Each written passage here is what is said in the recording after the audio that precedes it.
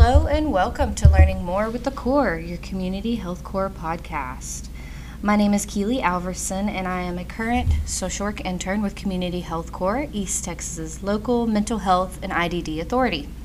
Today I have the pleasure of speaking with Community Health Core's Veteran Suicide Prevention Outreach Coordinator, Joy Lowe. Ms. Lowe is an East Texas native and a Longview ISD 1995 alumni, as well as a veteran of the United States Air Force. After serving 9 years on active duty, she attained her bachelor's degree in molecular biology with a focus in forensics from Sacramento State University in California. After moving back to Longview about 4 years ago, Joy attained her certificate as a mental health peer specialist for the state of Texas and has been working with Community Health Core for almost 1 year. So without further ado, please enjoy Ms. Joy Lowe. Hello, Ms. Joy. So I have you on here today to talk about our new program that we have going on. It's the Veteran Suicide Prevention Outreach, and you're the coordinator. Right. Can you tell me something about it? Well, the program is actually called the Staff Sergeant Fox Suicide Prevention Grant Program. Oh. And it's named after veteran Parker Gordon Fox. He was an Army sniper instructor, and he sadly died by suicide in July of 2020, and he was only 25 years old as a result of his service. So the program is it's a VA funded program. Yeah.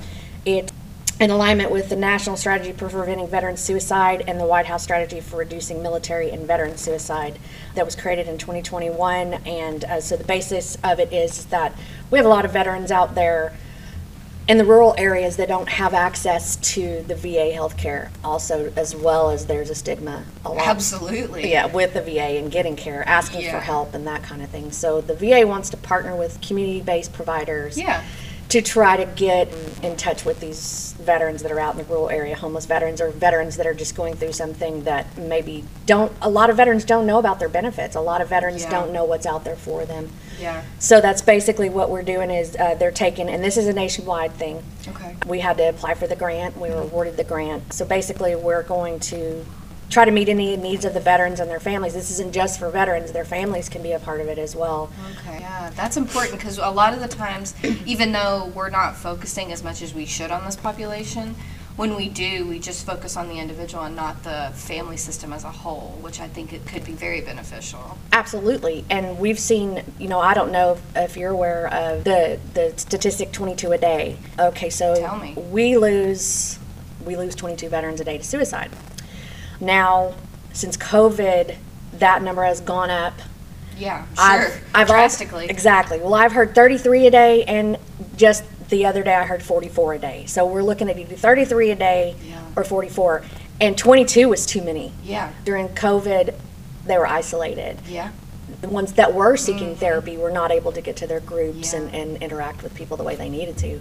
There's $174 million that is budgeted to carry out this program throughout the country because the government's really concerned about at the rate that we're losing. In 2020, it sounds like it started. We're like, I guess we should focus on that. Yes. Well, and it's fair to say, too, that this is a pilot program. And as an Air Force veteran, I will tell you that we are flying the plane as we're putting it together. So there are some.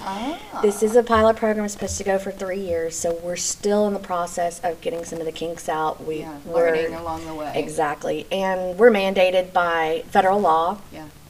So we have to follow all those guidelines. Within federal law, there's a federal law within the federal law, and then another. So there's a lot of moving parts with it. So we have to make sure that we're in constant contact with the people that are running the grant, and there are changes being made as we've got feet on the ground, and we're seeing what needs to be adjusted. They're adjusting as need be. Well, I want to take 10 steps back. Okay. You said you were in the Air Force. Yes. You're a veteran yourself. Yes. So first of all, thank you for your... I was told by a veteran to not say service, but to say sacrifice. And I feel like it goes a little deeper because some people get confused on service. I've never actually heard that. That's interesting. Okay, what's your take on that? I say service. Okay. Because for me, the people that made sacrifice are the ones that aren't here to talk. Gotcha. So that's just how I feel about it. I mean, I volunteered to go into the military, and I got paid to do what I did. And yeah, there were times that you had to make sacrifices, but everybody does that in any career that you're in. You make sacrifices based off of your family or the needs of your company. Yeah. But when I think of sacrifice, I think of those that didn't come home. I think of their families that, spend every holiday and every memory that they have that they'll never see that person again. That's what I think of sacrifice. I think that not only the military members that lost their lives, but also their families. Because that's a major sacrifice. Those people sacrifice. They sacrifice their loved one for, the good of the country. And so when I've never heard that, that's the first time I've ever heard that. I would rather be asked service. And on that note, when somebody thanks me for my service, I'm usually not sure what to say. Thank you doesn't sound right. Yeah. And you're welcome doesn't sound right. So I usually stammer a little bit, and then I say it was my pleasure, because it was my pleasure to serve. And if I had it to do over again, I would. It's an awkward encounter, isn't it? It is, but it's important. It is. It is. I do believe that there, especially with our Vietnam veterans who were not treated very well when they came home. No. Anytime I see somebody that has that, I always thank them. And it's important to hear, even among veterans. When we're together, like at American Legion or whatever, and you find somebody come in new and they're a veteran, even though they're veterans, but well, thank you for your service. Because it's important to hear that. Yeah.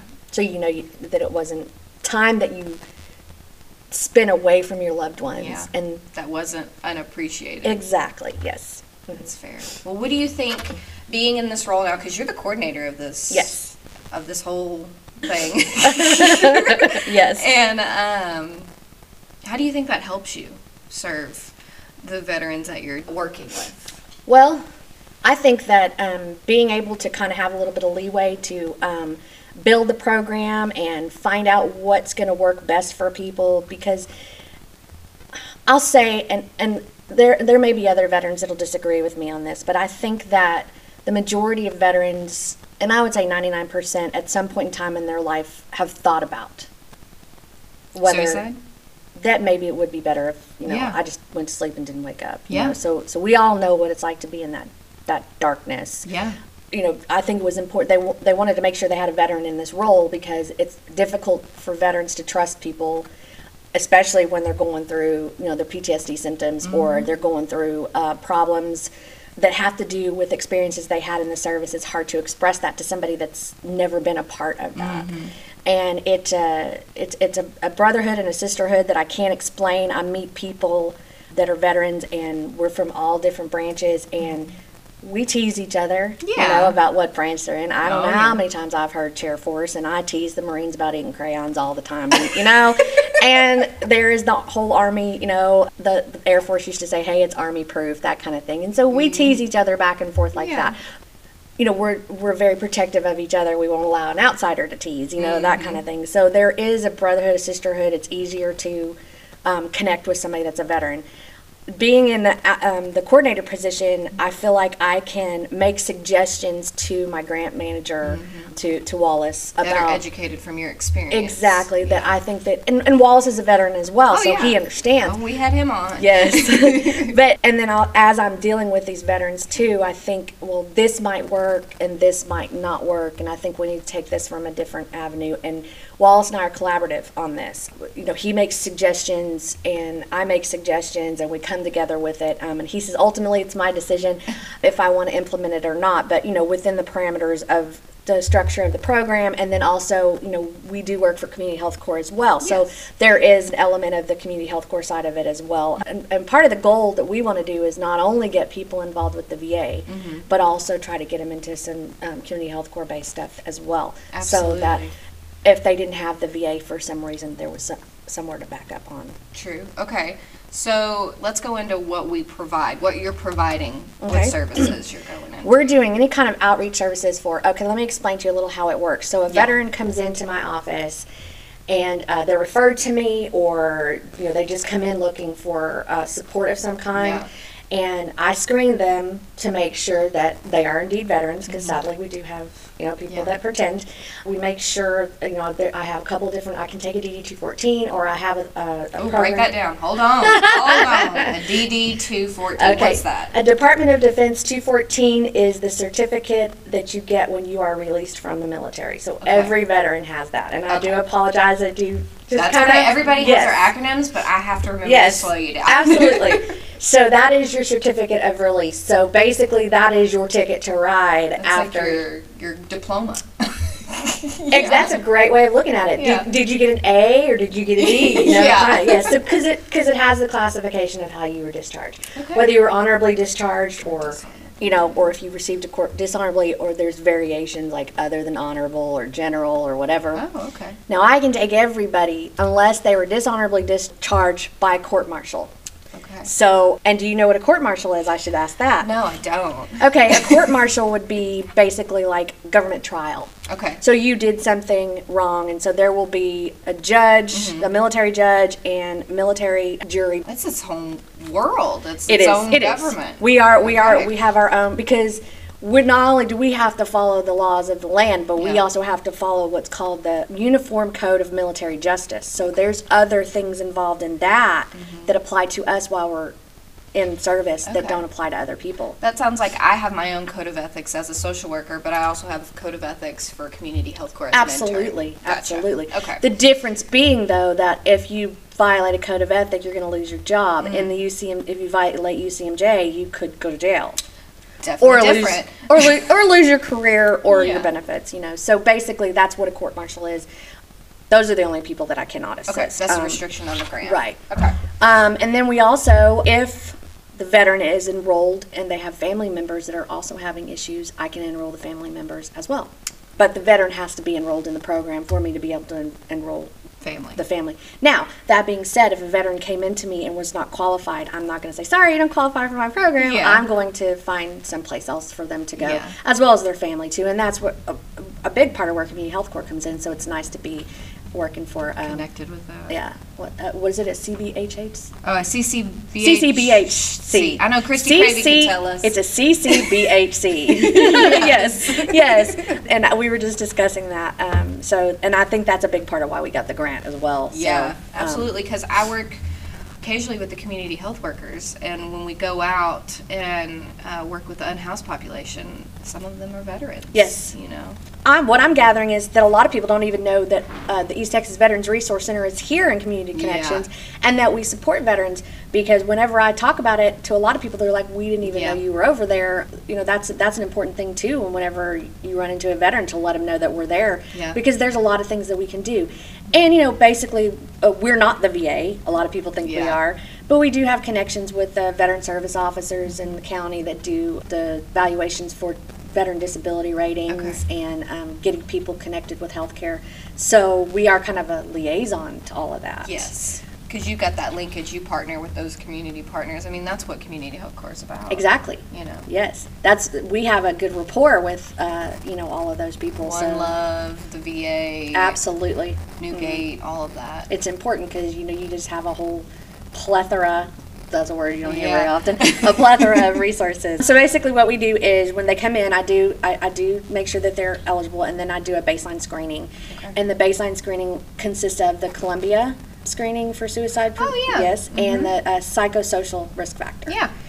And to qualify, they have to at least score low on the Columbia and meet one of the psychosocial risk factors. Okay. And then they qualify. Okay. I can then enroll them in the program, and then I do a baseline screening, and that includes the PHQ-9, the GSE, the ISEL, all of those. All the letters. All of those.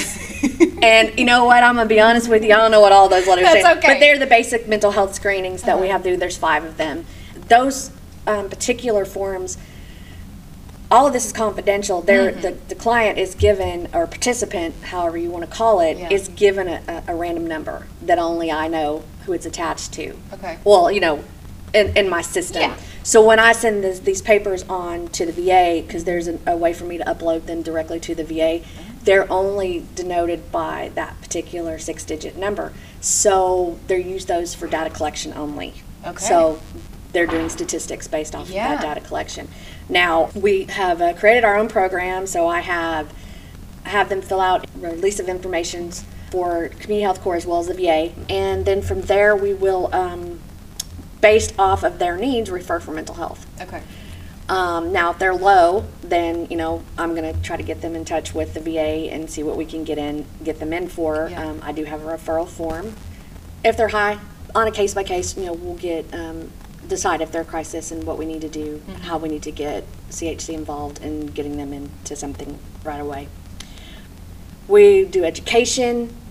Ken, the peer network guy that works with me down Oh, at you have Veterans a Center. peer, okay. Yes. He's through the Texas Veterans Peer Network. Uh-huh. And so he works directly with veterans. He teaches classes for suicide awareness. So he has 3 different classes that he teaches. So we have, and I'm going to get trained on teaching those as well so that I can fill in for him. We do offer peer services. I am also a certified mental health peer specialist. Yes. So that is something that I can do as well. So we have the 2 peers down there. Yes. If they're homeless, we're going to get them into HUD-VASH. We're going to get them try to get them into some kind of housing. We're going to refer them for that. You're helping them meet their basic needs. Exactly. The whole idea is to get them upstream Yeah. before we have to try to pull them out with a 988 number. We Yeah. want to try to get them. And so it's not just people that are coming in that are having thoughts of suicide, but people that are just struggling. You know, Yeah. those factors can cause a person to start, you know, going down We that want to road. prevent it before it's Exactly. even These are preventative measures. a plan or an idea. Absolutely. Yes. And I do have some temporary income support that I can do with them. I Provide. do know that we can pay for things that have to do with like education, any kind of education for suicide prevention, or if the person, I'm going to use an example, and I don't know why I go to this because I know nothing about it, but like say the person was a welder and they needed a welder's mask. I could buy them a welder's mask Okay. with that. Supplies for their current employment. Right. Or if they needed a certification or something like that, something to get them back into the work field. So it sounds like you're just the biggest support. Like you are the net that catches the veterans. I am their advocate. Yeah. I am their advocate. That's what I like to tell them. I'm their advocate. I'm going to, you know, because what I always tell my veterans is nobody cares about you as much as you care about you.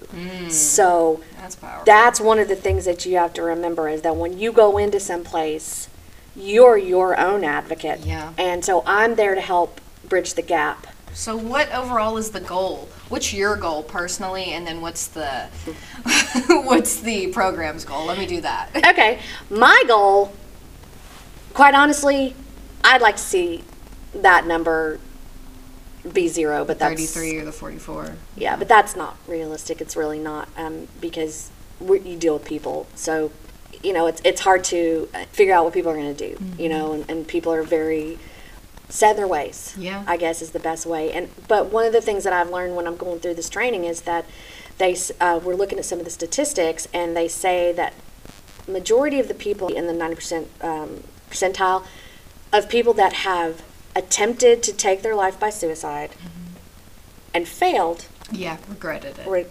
regretted it, said that in that last second Yeah, they Yeah. changed their minds. I've read that. Yeah. Yes. So, I mean, that's powerful to me. So if I could see that, if I could do anything to make that number come down, that would be but ultimately, for me, if I can help one person, just one person see that there's a light at the end of the tunnel, that light is not a freight train, Yeah. and that it is possible to move off the tracks and get around that, that'll mean a lot to me. The program goal for this first cycle, the program's supposed to run for 3 years. Yes. And then after that 3 years, I don't know it depends on what they What gather. we've got you know, going on now. How it works. Our program goal for this first fiscal year is to help 50 veterans. Okay. We started offering services the week before Christmas, and I currently have 5 enrolled. Okay. So, and I've got 3 that I need to reach out to today and think about getting in to try to enroll. So we're looking at a couple of weeks in, not almost a month. Yeah. And I've already got that many. So I think the 50 is not going to be an issue.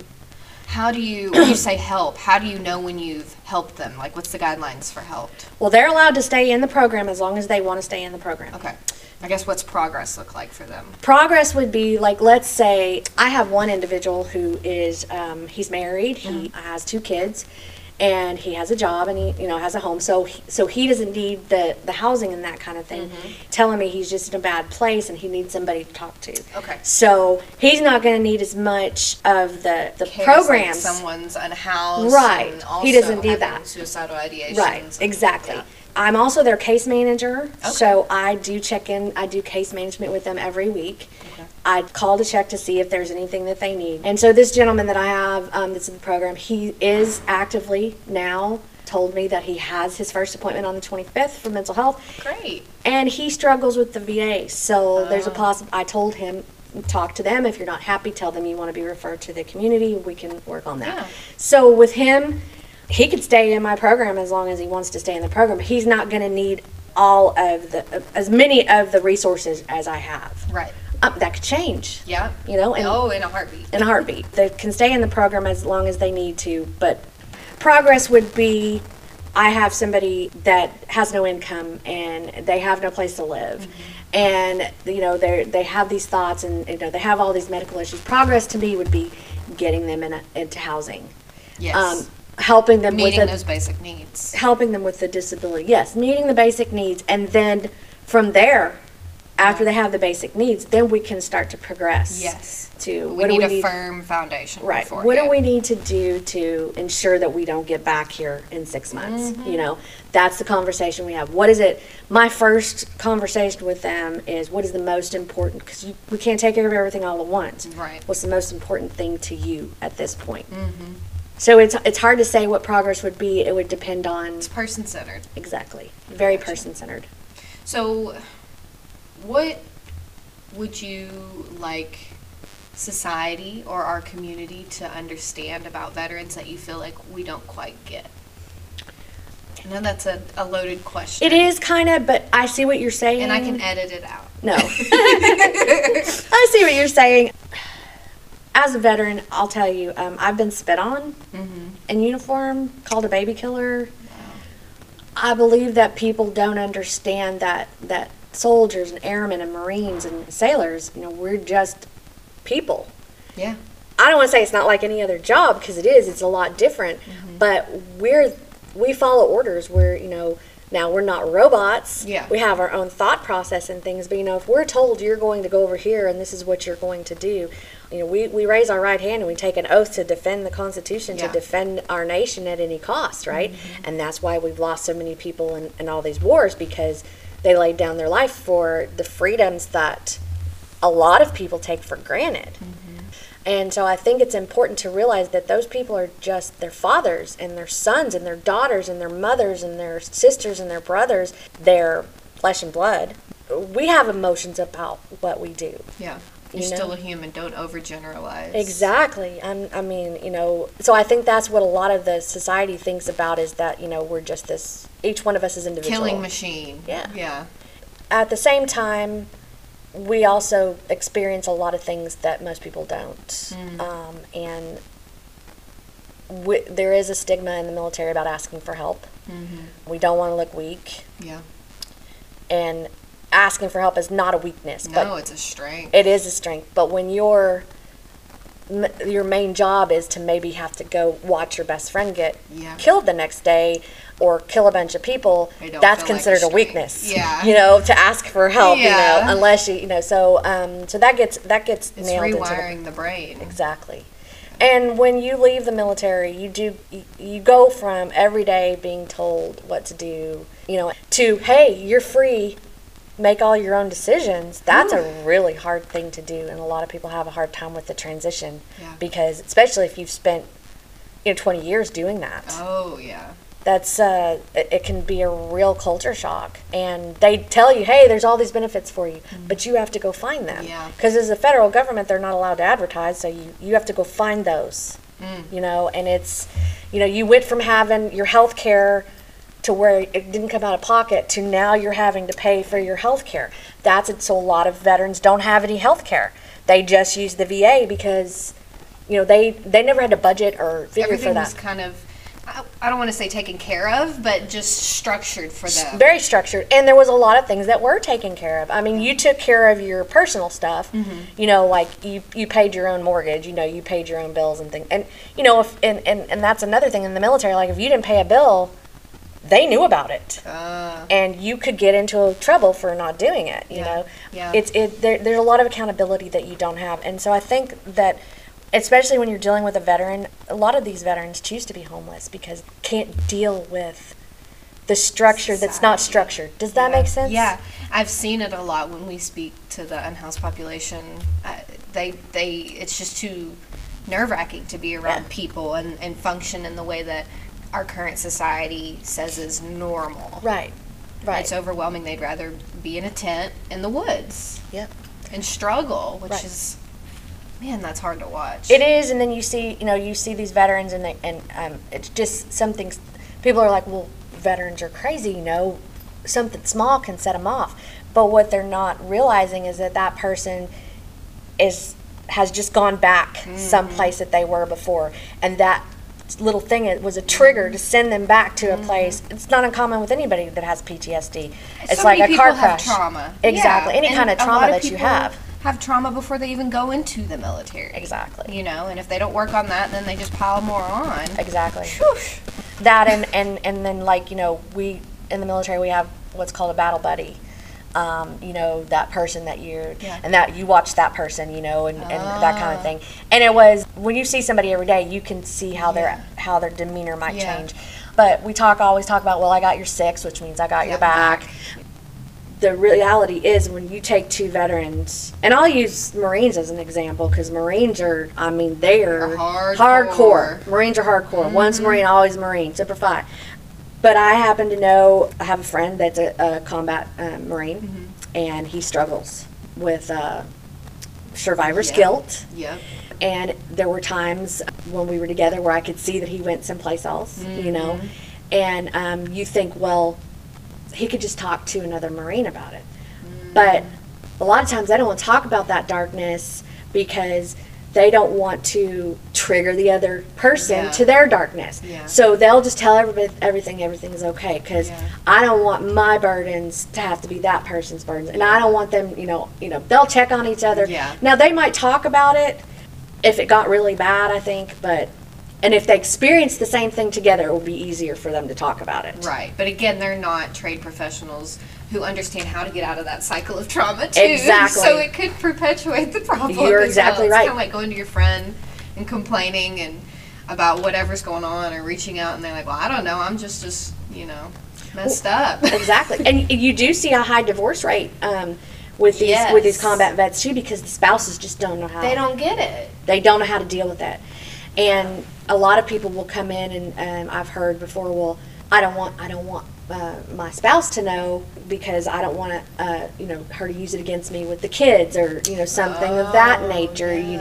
So I hate that's still a concern. It still is a concern. 9 times out of 10, these veterans don't, even if they are getting treatment through the VA, they don't tell the truth to the VA because they're afraid they'll lose their benefits, which is a fallacy. That's not true. Well, let's put that out there. Yes. It's not true. That's right. You're not going to lose your benefits because you ask for help. Yeah. Asking for help is good. It took me a long time to realize that I could do it all by myself. I can only imagine where I would be if I hadn't had that support system. How alone that must feel. It's awful. It's an awful, horrible, dark feeling, and I know what they feel, and so I can empathize completely, and that makes you good for this role. Yes, I think so. I can honestly tell you I love my job. I'm happy with it, and I can tell you I have never said that before about other jobs. Well, I don't know if you've listened to the podcast, but how I like to end it is I like to ask everybody how they commit to self-care and how they're compassionate to themselves, because it's important, especially being a veteran and also listening to veteran stories daily. So could you tell us what you do? Okay, I will tell you, I'm horrible at self-care. I am horrible at self-care. I am learning. I I do. I have a therapist. I go to therapy every 2 weeks. Right on. She specializes with veterans. She is out in the community. She started with the VA, and then she went out on her own in her own practice. And I was like, I'm going with you. But yes, she helps me tremendously because I've found that there are things that people that are close to you can't deal with listening to.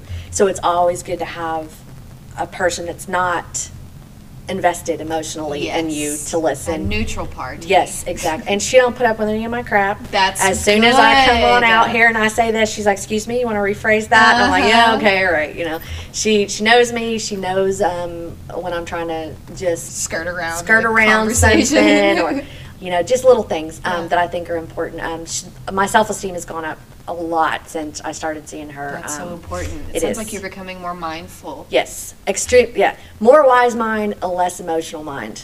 I like to read. I have a dog. He keeps me pretty busy.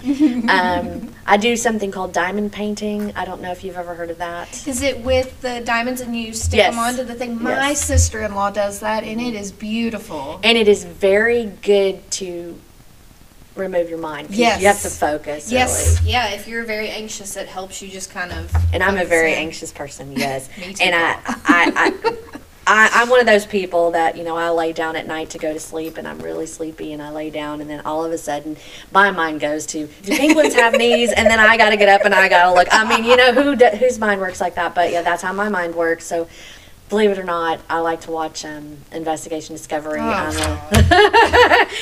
Everybody else.